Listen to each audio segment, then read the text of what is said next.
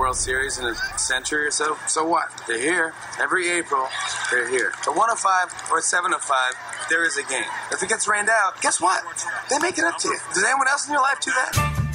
It's time for Hit and Run. Don't try to strike everybody out. Strikeouts are boring. Besides that, they're fascist. Throw some ground balls. It's more democratic. Cubs and White Sox conversation every Sunday morning till Cubs' first pitch. Any bet against my Sox this series is a sucker bet. Of course, I'm not a gambling man. Hosted by Matt Spiegel. I want the absolute truth here. Are you 100%? Yeah, when I about something like that, You better. You want to make this team. Connecting with you, the baseball fanatic. There's no crying in baseball. No crying. Hit and Run on Sports Radio 670 The Score, 670thescore.com, and the radio.com app.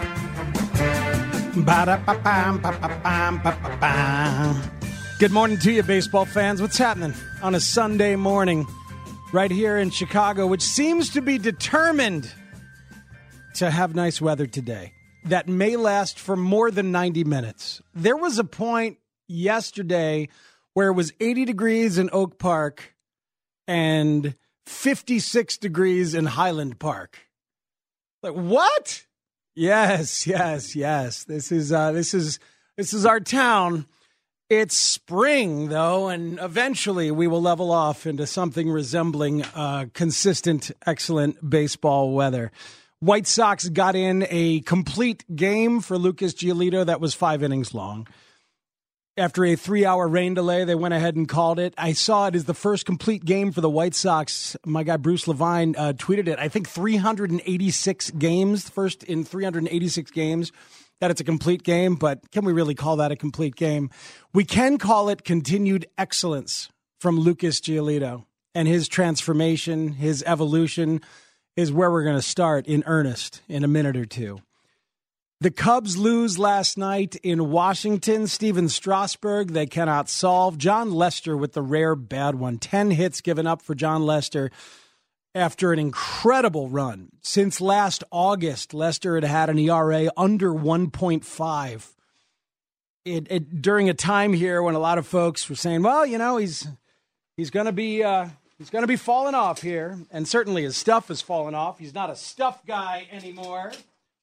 As I move my bag and step away from the microphone for a second, it's live radio, and we don't mind. Zach Withers is my producer on the other side, as we are missing Eli Hershkovich. Goodbye, Eli. He's gone. Maybe some of you were tired of the incessant goodbyes to Eli Hershkovich that were happening on every show and in every time slot. It's over, so I'll never mention his name again. How dare he leave? Zach Withers is with me, and we're going to have some fun talking baseball. So the Cubs lose last night to the Nationals, have lost 3 out of 4, including those two ugly ones, frankly, in terms of the way they've finished in Cincinnati. But guess what? The Brewers have lost a couple in a row as well. Freddie Freeman with the walk-off against Josh Hader last night for the Braves against the Brewers. And the Brewers are still a game and a half back of the Cubs in the wildly competitive National League Central with 4 teams over 500. And the bad team, the Reds, has the best pitching staff in baseball, or at least the best ERA in baseball. It's a much more accurate way to put it. I wouldn't call them the best pitching staff, but I'd say that so far they have the best ERA. The news out of the Cubs game that we will talk about, of course, is Joe Maddon's putting the game under protest in the 9th inning, which is a long road to go to have Carl Edwards' back. That's what that was last night. So we'll explain along the way. Your texts and your phone calls are not merely welcome. They are elemental to the completion of the broadcast. You can text us at 67011. You can call us, and I say us, I mean me, at 312-644-6767 to talk Cubs, Sox, national baseball stuff, whatever is on your brain. Bob Vorwald is the director of production for WGN Television. And Bob has been in charge of Cubs television broadcasts and White Sox television broadcasts on WGN for a number of years, working with both broadcast tandems, multiple broadcasters in terms of, who's been there through the years, and Hawk and Jason Benetti, of course, for the Sox. And we're going to talk about TV and baseball on TV from a lot of different angles. And that's going to be at 10 o'clock. Bob will be in studio from 10 till sometime in the 11 o'clock hour, and he'll be my guest co-host. And that means you can call and talk with Bob and with me about baseball on TV. Stuff that bothers you about the games that you watch on TV, stuff that you love, questions about the inner workings of the broadcast and what happens. I've got a lot of things I want to discuss with him, a lot of angles to get to, and I know there are some stories that Bob has about some memorable events that I'm really looking forward to. I've been digging around talking to some of his colleagues to get ready and know exactly where to take the conversation in part. Our guy Chris Kamka, the Sultan of Stat from NBC Sports Chicago, will join us at 9:45, as he always does, with nuggets on the Cubs and the White Sox from the week. You can tweet me at MattSpiegel670 as well. All right, so Lucas Giolito stays on his role. He has found something very real and very tangible in pitch selection and execution. Okay, and I want to make sure that everybody understands what's going on. You will read about his comfort level, his confidence, his poise. You will hear about his mechanics and his delivery as well. And all of that stuff matters. Here's Rick Renteria after the game yesterday on Giolito. Doesn't get flustered, very much under control of his emotions. A lot of things that I know he was working through last year. And again, with the change of his arm swing, his ability to repeat and execute, along with another year under his belt in the big leagues, and being able to just, trust himself. So you'll hear about a lot of different stuff. You'll read perhaps in The Athletic today from James Fegan about his off-season work that he did with his high school pitching coach. And that high school pitching coach at Harvard Westlake out in California had 3 first-round draft picks on his pitching staff, including Jack Flaherty, the excellent young pitcher for the St. Louis Cardinals. So he worked a lot with him, simplified the delivery, went to essentially a slide step, and it's been much, much more consistent and easier for him to control. So you'll read about that. You'll hear about that. And it matters. Of course, it all matters. And you will hear abstract stuff from Lucas himself about, the mindset that it takes to get through a game when you don't quite have your best stuff. Here's Giolito after the game yesterday. This was probably my first start this year where I would consider it like a grinder. I didn't have my best stuff coming in. The first few innings kind of grinding through, throwing a lot of fastballs. Off-speed stuff wasn't working great, but able to make pitches, get out of situations, stay under control. And so I was happy with this one because I didn't have my best stuff in the beginning, and I was able to get through it, only give up that 1 run, and have a solid one. Being a successful pitcher in MLB is so complex and demands so many different disciplines all coming together at the same time, including the mental side, which is massive, and knowing on a given day what you have, what you don't have, how to adjust, etc. But I want to make sure everybody understands about the specific changes that have been going on with his pitch usage and his game plan. Really through the 17th of April, even with all these changes that he made in the offseason, all the work that he's done, getting through all of last year with more than 30 starts, ending with the worst ERA in baseball, but he was healthy all year long, and he got through the year, learned some stuff. Even with everything, through the 17th of April, he was still throwing a very wide mix of pitches. A lot of sliders, a lot of cutters, curveballs, and especially those sliders and the cutters that are like somewhere between, 82 and 88 miles per hour. Mid-speed stuff, if you will, that people can destroy if they're, say, just a touch late thinking fastball.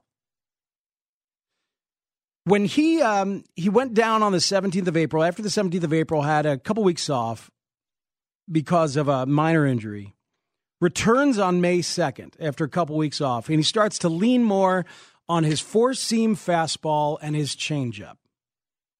That's one outing on the 2nd. On May 7th is the breakthrough. Let's point to May 7th when he goes 7 1/3 shutout innings. I believe they were shutout innings. But either way, he threw 105 pitches. Do you know how many pitches were not fastball or changeup out of 105 that day? The answer is 4. He threw 4 pitches that were not either four-seam fastball or changeup. He has a terrific four-seam fastball, not the two-seamer. The two-seamer has some sink to it and some movement to it. They call it a sinker, essentially. You know, your pitch FX or whatever you're looking at as you log pitches might be calling it a sinker. It's a sinking fastball. The four-seamer is the one that people say is a rising fastball. It's not a rising fastball. Fastballs don't rise. What they do measure is something called carry. And carry is big. Here's what carry is, okay? Carry is the lack of drop. So when you are a hitter and you're up there and you see the fastball coming to you, you're expecting it. Your eye and your body and your instincts of a lifelong baseball work has expected you're expecting that ball to just drop a little bit. Fastballs with elite carry drop less than other fastballs. Get me? And it's the high spin rate that leads to it. And oftentimes you'll hear it like James McCann talked about his fastball yesterday, said it had a little extra giddy up, right? You've heard about that, where the fastball is a little giddy up there. It seems to move up a little bit. It doesn't move up. It just doesn't drop. And that's the same thing to a pitcher's eye. Justin Verlander has a very high velocity fastball and a high spin rate and a very good carry, therefore. So Verlander's fastball is the one you want, okay? Blake Snell is up there in terms of carry. Kershaw has always been up there among the leaders in terms of carry, the lack of drop of the four-seam fastball. A lot of guys in Houston, Garrett Cole, others. It's why Trevor Bauer has made jokes about the Astros and the sticky stuff over the last couple years. Lucas Giolito is, before yesterday anyway, number 11 in all of baseball in terms of carry. Every pitcher, every single one, he is elite in terms of the carry of his four-seam fastball. And when his four-seam fastball does that, which he can do with frequency now, and maybe the new mechanics are helping, they must be, it becomes a swing and miss pitch. Guys swing underneath it, that high heat that they swing underneath. It happens more for Giolito and Verlander and Kershaw and these other guys I'm talking about because their fastball doesn't drop. So number 11 is Giolito. The best Cub, by the way, if you're curious, is Tyler Chatwood at number 70 in terms of the carry of his four-seam fastball. But so what Giolito is doing now is only throwing pretty much that fastball and the changeup. One or the other. And the hitters cannot get used to it. He has stuck with this. Yesterday, I broke down the start yesterday. He threw one curve in each of the first two innings. Threw one slider in the second inning. In the third inning, he threw one curve and one slider to Vladimir Guerrero Jr. He threw one curve and one slider to Justin Smoke in the fourth. He threw one slider to Randall Grichuk in the fourth. That's it. 8 curves or sliders through 4 innings. And you know what he had to do in the fifth? In the fifth, it was raining. It was raining, and it was incredibly obvious that this game was going to get delayed and perhaps called. And Giolito had to make it official. You got to get through that fifth inning and make it an official game, and perhaps you could end up with the win, the complete game, and the finish. So what did he do in the fifth inning? Yesterday, rain coming down, you got to hustle, hit your spots, don't mess around, give him the best you got. First batter, Urena. 3 fastballs, got him 1-2, and then a changeup for called strike 3. Luke Maile. Fastball, changeup, fastball at 96 for a swinging strike 3. Billy McKinney, 3 fastballs, got the count at 1-2. And then this is the final pitch to Billy McKinney. 1 ball and 2 strikes. He got him. A changeup through the deluge. And the celebration is on in the concourse. Lucas Giolito, the Rain Man. 11 pitches struck out the side. Nothing but fastball and changeup. It's awesome. This is everything coming together for a pitcher at the same time. And he's still, 24? He was at one point the best pitching prospect in baseball. He struggled mightily in Washington, struggled here when he got here, has talked to a wide variety of people. Danny Farquhar, the reliever last year, was a guy saying, you should be throwing the four-seamer. You have great carry. And he's like, what? What are you talking about? Farquhar knew because he was in Tampa. And in Tampa, where the analytics is everywhere and they communicate it like crazy, Farquhar got into it. So he learned. And the White Sox have been heavily involved in this year in getting him to throw that four-seamer. So he is fastball that seems to rise and changeup, which looks like that fastball and then drops and is much slower. And that's pretty much all he's doing. And guess what? It's all he needs. Sandy Koufax was fastball curve. That's it. Doc Gooden was mostly fastball curve. Clemens, until he learned the split finger and got on the roids too, was fastball curve. I mean, there have been a lot of guys who are two-pitch pitchers. As long as they look the same, you can do it. Well, Giolito is now a fastball changeup guy. Maybe that's all he'll need. All right, I know that's a little nerdy. It's a little geeky to get kind of into it that far, but I want you to understand what you're seeing. So it all counts. The poise development, the confidence, the comfort level, very much the mechanics, the ability to repeat his delivery, all of that. But oh, by the way, he's figured out which of his pitches are most difficult to hit, and he's concentrating on them and simplifying. He's not throwing the stuff that's not as good. Just because you have a slider and a cutter and a sinking fastball doesn't mean you have to throw it. You hear that, Yu Darvish? Figure out what works and focus on it. Build around it. This Lucas Giolito development and evolution is very, very real, and I think it's going to continue as long as he stays healthy, as long as he's able to continue those mechanics. And if batters, learn to adjust and they find some way to deal with this, they lay off that high fastball, which is incredibly difficult, well, then he can start to incorporate some of the other pitches, Find something that works, and he has. Reynaldo Lopez going today for the White Sox. He's actually been pretty good of late, has Lopez. And he needs to be, because these two are your guys. Lopez, in his last 36 and two-thirds innings, has a 3.19 ERA, 41 strikeouts, and 11 walks. That's over his last 6 starts. So it's been better. Hopefully you see more of that. And then you can really spend this year knowing that Giolito and Lopez can be rotation pieces, maybe Dylan Cease by the end of the year. Michael Kopech eventually gets healthy, and the White Sox will have the makings of a viable high-end rotation. They'll have to sign somebody in free agency to be their John Lester, to be their guy who stays healthy, shows up every 5 days. I mean, Lester has a remarkable level of health and consistency. And he knew how to win. He got here knowing how to win and help these guys, help the Cubs learn how to win. White Sox need that guy. I don't know who it's going to be.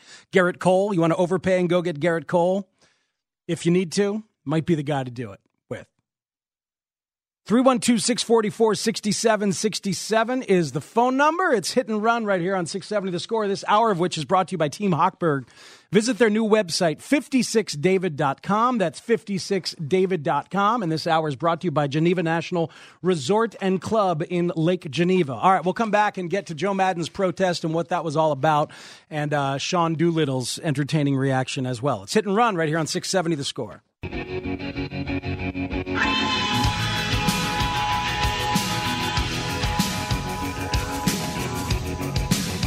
Welcome back into Hit and Run here on 670 The Score. Chris Kampka coming up in a little bit, and then Director of Production for WGN-TV, Bob Vorwald, at the top of the hour. Crazy stuff last night in Major League Baseball. I guess it's not crazy anymore when Josh Hader gives up a home run.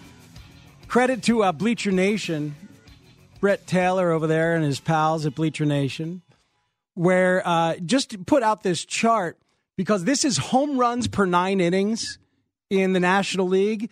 Josh Hader is number 12, the 12th worst, that is, in home runs per 9 innings. He's the only guy on this chart with a positive WAR, wins above replacement, meaning he's the only really valuable pitcher on this thing. Kyle Barraclough is on here, and Kyle Schwarber appreciates that, and a bunch of other guys. Andrew Miller's there, but this Andrew Miller that we're seeing now is not the Andrew Miller we once saw, but Josh Hader's there.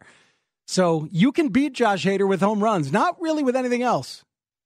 So you can beat him with home runs like Freddie Freeman did last night. And the Brewers losing, as they have the last 2 nights, helps the Cubs maintain that 1.5 game lead in the National League Central. So last night, Lester with the rare bad one. He's been on fire, but he gives up 10 hits. The ninth inning is what's making news. Sean Doolittle does what Carl Edwards Jr. was trying to do in the preseason and in Texas. You've seen this before. It's what Kenley Jansen does. Kenley Jansen started doing it because he was imitating Clayton Kershaw. Okay, there's a few pitchers around baseball who do this, where they bring up the leg, they bring it down, and they pause in the middle of their delivery, obviously with nobody on base, and then they finish pitching. And that delay throws off people's timings because sometimes they can vary it. And for some of them, it gives them better control, stuff like that. And Carl Edwards tried to do it, and it was an enormous failure, an embarrassing failure. And everybody pointed to the Cubs like, what are you doing? You should have known in spring training what this was. Really, what was happening is that Carl Edwards Jr. did it one way in spring training. He did it the Jansen way, which is the legal way. And then go back and look at the highlights, if you want, from Texas. Carl was lifting up the leg and putting it down again for a split second. Very clearly, not just a toe tap. He was like resting the foot and then pitching. That is not legal. That is a balk if anybody's on base. And if nobody's on base, they call that an illegal pitch, and they'll just call a ball on you. As Drupal Cabrera and the Rangers called him on it, and that was that. He stopped doing it. It was part of him being in chaos at the beginning, and they sent him down, and we all know that. Now he's back, and he's not doing it anymore. But that was Carl on opening weekend, completely, losing his focus, losing his control of his body, losing his wherewithal. What do we call that when a guy just kind of gets a little confused out there? It's a bad quality for a relief pitcher to have. I can tell you that much. It's the same kind of thing that Jay Cutler had sometimes as he would be scrambling in the pocket. And then he would throw it against his body with horrific mechanics into triple coverage because, as Mark Trestman once said, Jay just kind of loses himself out there. I remember when Trestman said that, I was like, okay, look, we all know Trestman is, a problematic guy, but oh my God, was that correct about Jay, right? And sometimes it's correct about athletes in other sports. Unfortunately, sometimes it's correct about Carl. Just sort of loses himself a little bit. So anyway, so Carl did that and it was illegal. Sean Doolittle, the Nationals closer, is another guy like Kenley Jansen, like Clayton Kershaw. David Price, I think, does it too, right? And there's more. Carter Capps was a guy who did it illegally for a while, and MLB made him change it because he was bringing the foot down. So anyway, Doolittle doesn't usually bring the foot down, but every once in a while he does. If you were watching last night, some pitches he wouldn't. It would just, the foot would come down and hover. And sometimes it would come down and it would very lightly touch the ground. Can't do that. That is absolutely true that you cannot do that.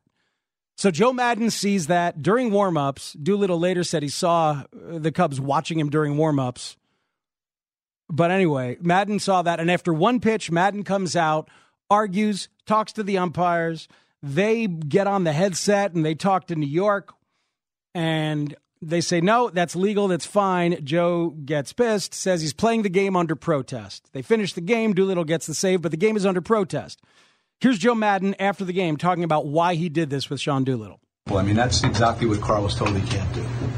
And I was told it's an illegal pitch and he can't do it. So I went up to Sam and I told him that. And he said, it's in our judgment. I said, there's no judgment. If he taps the ground, it's an illegal pitch, period. There's nothing to judge. You could judge whether he did or not. It's obvious that he did. If four of you can't tell that, then there's something absolutely wrong. So that was my argument. And I said, if you guys don't clean it up, I want them to protest the game.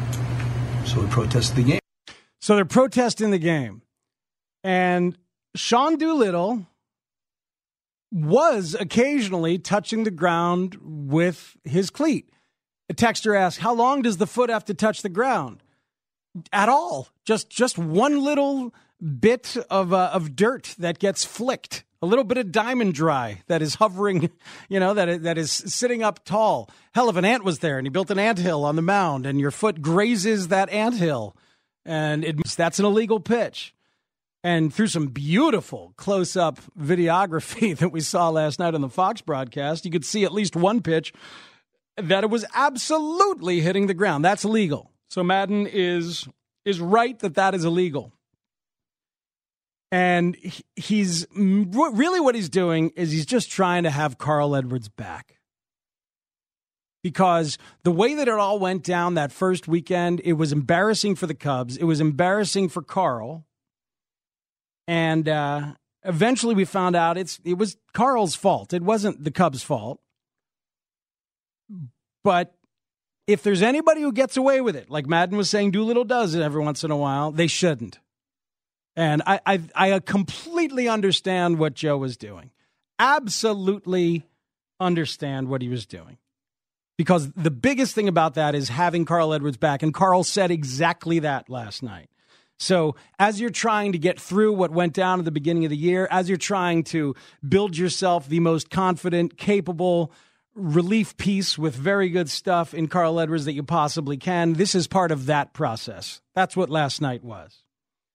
Sean Doolittle, who is an entertaining, smart, funny dude, said this about Madden. In that moment, he's not trying to do anything other than rattle me. And it was kind of tired. I don't know. Sometimes he has to remind people how smart he is and how much he pays attention to the game. So he put his stamp on it for sure. That's Sean Doolittle on Joe Madden. Man, I love this stuff. It sounds like what we used to say about Tony La Russa. Certainly what I used to say about Tony La Russa. Oh, let me remind you how smart I am. By the way, remember, I used to have a binder before anybody used a binder. I'm Tony La Russa. Well, Joe Madden's that guy now. Everybody's smart, right? Everybody's got binders and stuff like that. But Joe was that guy, Joe likes you to know that he is intelligent, and he is intelligent. Joe likes you to know that he listens to everything, reads everything. I get it. I thought Doolittle was hilarious. And Joe would have a sense of humor about that. He understands, because if that was another manager doing it to his guy would probably say the same kind of thing, especially if it was La Russa. I'm reminded of one time when was doing a show with Madden, when I was doing middays. I was doing the Tuesday at noon conversations with Joe that Lawrence Holmes gets to do these days and does a very nice job with. And one time we were live in the Blue Cross Blue Shield production studio up the hallway there, or the performance studio, I should say. And so Joe was here, and he could see the texts that we get at 67011. Whenever you guys text the show, it's in a running screen. You can see all of them there. And Joe was looking at it. He's like, oh, that's interesting. So people say stuff. And I said, yeah, there's one. And at one point, a texter had called Joe a hippie blowhard. And I pointed that out to Joe. Oh, yeah, this guy says you're a hippie blowhard. And Madden, with a wry smile on his face there during the break, I was like, oh, I like that. Hippie blowhard. I like that. He knows what people think he is sometimes. He knows. And he has a sense of humor about it. And it doesn't stop him from being himself and doing his thing. Texter says, Speaks, you cannot make fun of guys with binders. That is true. I have a longtime binder guy. I got binders, not binders full of women, but I had binders full of head coaching candidates. That's the thing. Remember, I had folders is what I had. Not binders, but folders. But people started calling them binders. But that's excellent recall from you, sir. So, anyway, as a player, you love that Joe Madden is out there fighting for you. The delay, once again, is not illegal. An actual toe tap of any kind is absolutely illegal. What was funny also last night about Doolittle is that when he was doing some warm-up tosses while they were delaying, did you see that he was exaggerating it? He was totally putting his foot down longer than he ever does when he's actually pitching, if he ever does it. And again, I think he's genuinely not trying to do that in his delivery because he knows it's illegal. But I think that umpires have allowed people to every once in a while mess up and just accidentally tap the toe. Not the way Carl was doing it in Texas, which was absurdly obvious when he was out of sorts. And here's, for a lot of people asking, here's how the protest process works. If the protest is held up, or if they go with it, if MLB grants the protest, they will have to resume the game from the point where Joe Madden made the protest. So I think that's one pitch into the ninth inning, right? Is that where it was? Or was there one out? Wherever it was. If the Cubs win the protest, they have to restart the game from where they were. And obviously that should be at Washington. I don't know how long that will take. I don't know how long that process takes. because it'd be nice if they could say today, oh, by the way, after this game, we're also going to resume the other game because the protest has been granted.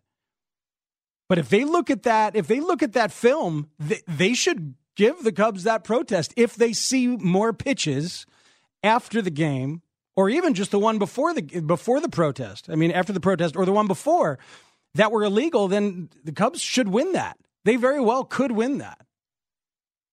If not, if Joe effectively gets people to pay more attention to this, that's also a win moving forward. Because they may end up having to fly back to Washington at one point and like squeeze in a one-inning game. Have to squeeze in a one-inning game with the Nats to restart where they left off when that protest took place. But that was entertaining. Oh, by the way, Cubs having some issues offensively. Have you noticed with just a few guys? David Bodie homered last night, but in his last 10 games, his OPS is under 500. Jason Hayward is the one. I looked at the last 15 games for Jason Hayward. How low can the OPS go in the last 15 games for Jason Hayward? Think about how low it could possibly be in your head. Just blurt out a number. Wherever you are, go ahead and say it. So don't do it in your head. Do it out loud. A good OPS is 800, let's call. Anything over 800 is very solid. You can survive with a 750, 760, especially if you're either a big-time power hitter or you are a good fielder or both or whatever, if you have other assets. Jason Hayward's OPS the last 15 games is under 400. That's low. It's very, very bad. It's like 360. That's a real good on-base percentage. That's a terrible slugging percentage. As an OPS, that's horrific and frightening. Kyle Schwarber's been better. In the month of May, his OPS is in the 700s, and Schwarber had a great game Friday night, including his best at-bat of the year, that 13-pitch at-bat on WGN-TV on Friday night, as a matter of fact. What a tremendous at-bat. On the strike zone, on the screen, you could see where all 13 of those pitches were. Whether they were changeups or fastballs, it was Kyle Barraclough. Everything was right there, low and outside to Schwarber, and then he got the fastball in that same spot and took it the other way and bombed it. It was an awesome at-bat. He scored 3 runs that night because he had a couple walks, too. Had a hit last night also to Kyle Schwarber. But he's the offense from the outfield. He and Albert Almora are your offense from the outfield. If Ben Zobrist does not return, they're going to need an outfield bat. They're going to need one. It's not going to be as glaring a need as a bullpen guy, as a swing and miss bullpen guy. But if Ben Zobrist does not return, and he might not, by the way, then they will probably want to go out and find themselves an outfield bat. 312-644-6767. Oh, sorry, thank you. 340 OPS for Hayward over the last 15 games. This is Al on the Northwest side. Al, you're on 670 The Score. What's up, man? What's up? Hey, I don't understand the issue with the length of the game. You either like the game or you don't. I have an 18-year-old nephew who's perfectly content to sit down and watch a 3-hour game. But it's not just that. Trying to sterilize the balls and strikes. I mean, come on. Baseball. What do you mean sterilize it? Like to use it with the electronic ump? Yeah.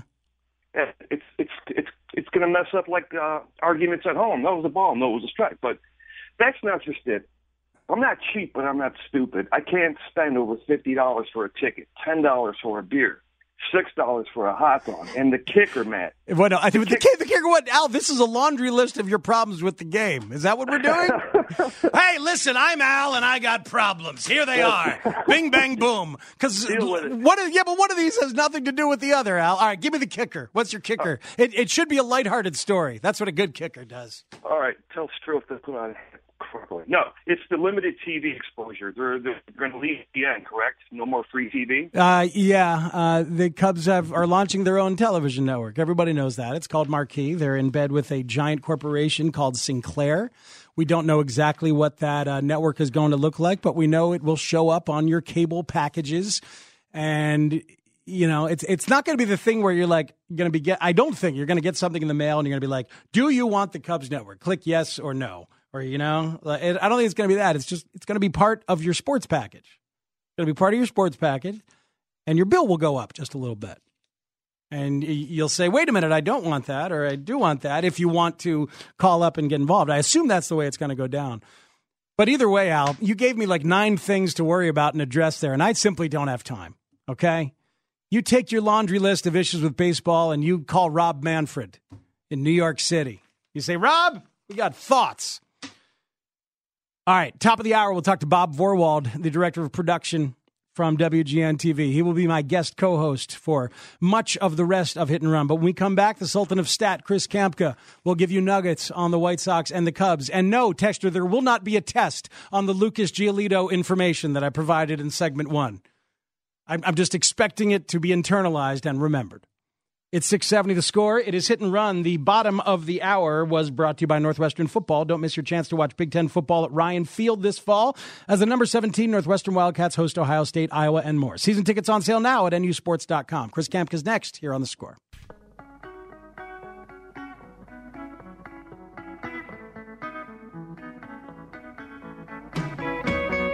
Welcome back in on Hit and Run here on 670 The Score.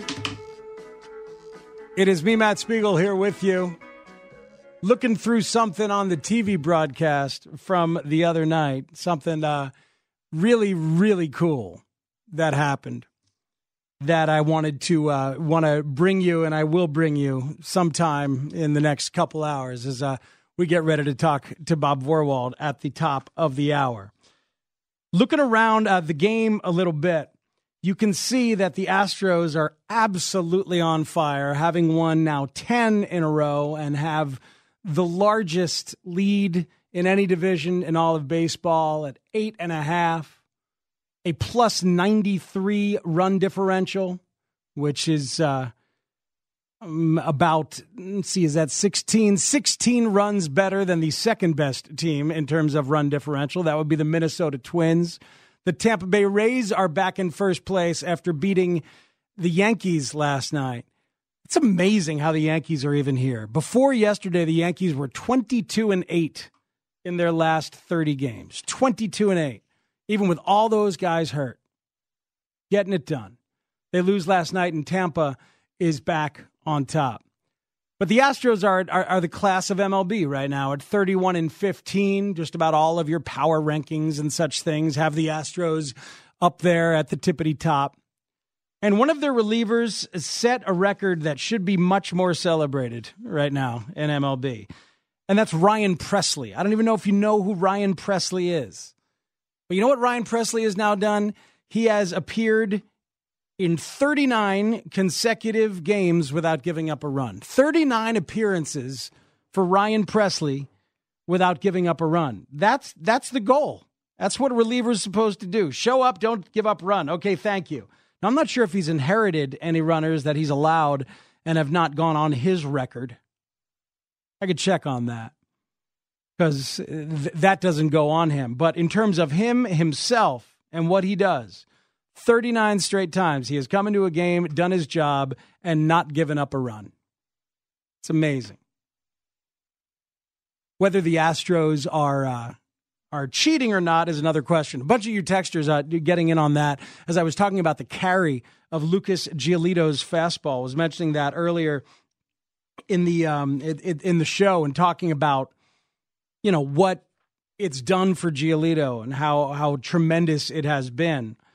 Trevor Bauer conducted, it appears that he conducted a spin rate experiment last year. Are you guys hip to this? Because maybe remember that Bauer said that the Astros were doing something. Everybody goes to Houston and, oh, look at that. Their spin rate increases. Maybe they're using something sticky, because if you use something sticky, then you get a better grip on the ball and your fastball could theoretically have a higher spin rate, depending on what you use and where you put it and how you hold it and how you learn it, whether it's taught to you or not. Bauer said that he has melted down pine tar and Coca-Cola and mixed them together before and tried to do that kind of thing. Well, you can check it out. Last year, Trevor Bauer had one inning in Texas, where his spin rate was absurdly higher than it was for the entire rest of the year and the entire rest of his career. Like, the chart is hilarious. There's one inning where he seemed to be using something. He was asked, were you using something during that inning? He said, no comment. Pretty funny, man. And I know Bauer can be really annoying, but he's also really, really smart and really unique in how he learns pitching, how he thinks pitching, and how he is his own master. Also, we saw a story this morning that the Padres had tried to trade for Trevor Bauer at the beginning of the year. Padres looking for that veteran that they could put in there, and Bauer would be a young veteran, but they could put him in there and have him anchor that pitching staff. Padres, lots of very good, interesting young arms, part of why they've started decently. Come back to the pack a little bit, 3-7 in their last 10, and now 500. It's 670 The Score, and here's our guy, Chris Kamka, right now, the Sultan of Stat from NBC Sports Chicago. What do you say, Chris? How are you? Good morning. Hey, man, how you doing? I'm good. I hope you heard the Giolito stuff from early in the hour. I know in your heart of hearts, as a White Sox fan, you're encouraged by what Giolito is doing. It's pretty amazing. I mean, so in his first 8 starts last year, you could do that comparison. But the thing that stood out to me was the fact that in his first 8 starts last year, he had no strikeouts on his changeup. And this year, he has 18 of them. Wow. And that seems to be the big thing. I mean, that changeup is really it's a game changer for him. It is, especially when paired with that four-seamer and throwing him in the same tunnel.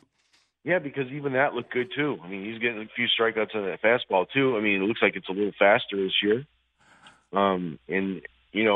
It's very promising. I mean, considering where he was last year, to be able to bounce back and do what he's doing, I'm very encouraged by it. With the White Sox, it's very strange. So they're 18-15 their last 33 games. They're 20-5 in games where they score 4 or more runs. And to me, it's crazy. They're one of only 8 teams with an 800 winning percentage in games they score 4+ runs. And all the other teams seem to have something in common: Astros, Indians, Yankees, Phillies, Dodgers, Rays, Twins. Wow, those are the best teams in baseball. A lot of them. I mean, the Indians aren't quite what they were, but I mean, if you take a look overall, that's a list of teams that are really good. Mm-hmm. I guess the problem is the fact they're 1-18 in games where they score 3 or fewer, and only the Rangers, who are 0-11, have a worse record in those games. It's just they squeak through a lot, they win a lot of close games, but they get blown out a lot, and that problem is particularly a big deal at home. At home, they're 11-12 at home. They're 10-11 on the road. One game under 500 each. But they have a +17 run differential on the road and a -51 at home. Wow. They have lost by 5 or more runs 9 times at home this year. They've lost by 13, 9, 8, and 7 3 times.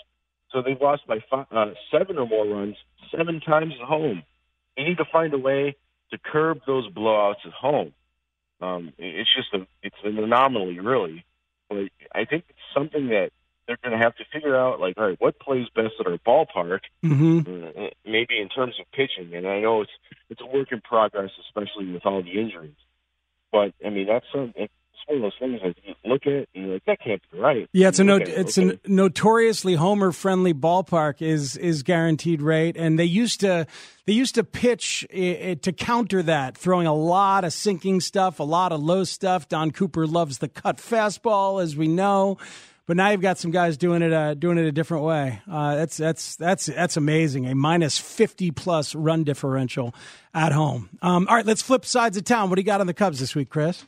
All right, so the Cubs, I mean, so why do I think the Cubs can continue to be good this year and be a force in the National League? It's their offense. And if you take a look at back in 2016, I mean, you draw parallels. It's kind of weird to do that. But let's do it for a second. I think they have staying power because they have 4 guys that are kind of MVP caliber this year. Or maybe not MVP, but strong all-star caliber. Rizzo, Bryant, Contreras, and Baez. Whereas they had Rizzo and Bryant in 2016 for the most part, and maybe to a degree Dexter Fowler. But if you take a look at 19 qualified players this year with a 150 weighted runs created plus or better, and a reminder, weighted runs created plus, park and league adjusted on the scale of 100 is league average. So everything, any point above 100 is 1 point above league average. Say 152, like Baez, is 52% above league average. It's good because you could take a look at year to year, and because it adjusts for era, it adjusts for league, and it adjusts for park. So it's a really good stat that takes into account of all of offense. So it weights everything that you could do as an offensive player and puts it on a number scale where 100 is league average. It's a good number. The Cubs have 3 of the 19 qualified players this year with a 150 or better weighted runs created plus, led by Wilson Contreras at 173, Chris Bryant at 155, and I don't think he was anywhere near 155 last time we spoke. Nope. But he has been that good, and Baez at 152. And I think the pitching is going to be good enough, but with added offensive contributors, you're going to get occasional something else here and there from Almora. You get something from Schwarber. They're going to chip in here and there, but you got 4 guys that I think are your heart of the team. And I don't know that many other teams that have 4 players that are that good. And why do I think the pitching is going to be okay? Well, take a look at what they've been able to do. And they just finished a 30-game stretch from April 8th to May 14th, where they posted a 2.29 team ERA. That's a better 30-game stretch than anything they did in 2016. And that 2016 pitching staff was historic. So, and it's just, they took their lumps at the beginning of the season, just as that 2016 team took their lumps right before the All-Star break. Yeah, there was just that one stretch before the All-Star break. But this is great stuff, Chris. I got to roll because we're up against the clock. But that's great stuff. The starting staff with an ERA that low over the course of more than a calendar month, and the 4 dominant offensive players in the middle of the lineup, that might be enough, considering you just get a little bit of help from some other guys. Thanks, man. We'll talk to you next week. All right. Thanks, Matt. You got it. It's Chris Kamka, the Sultan of Stat from NBC Sports Chicago. It is Hit and Run. We're late to break, and we'll come back, and my guest co-host is Bob Vorwald. Keep it right here on 670 The Score.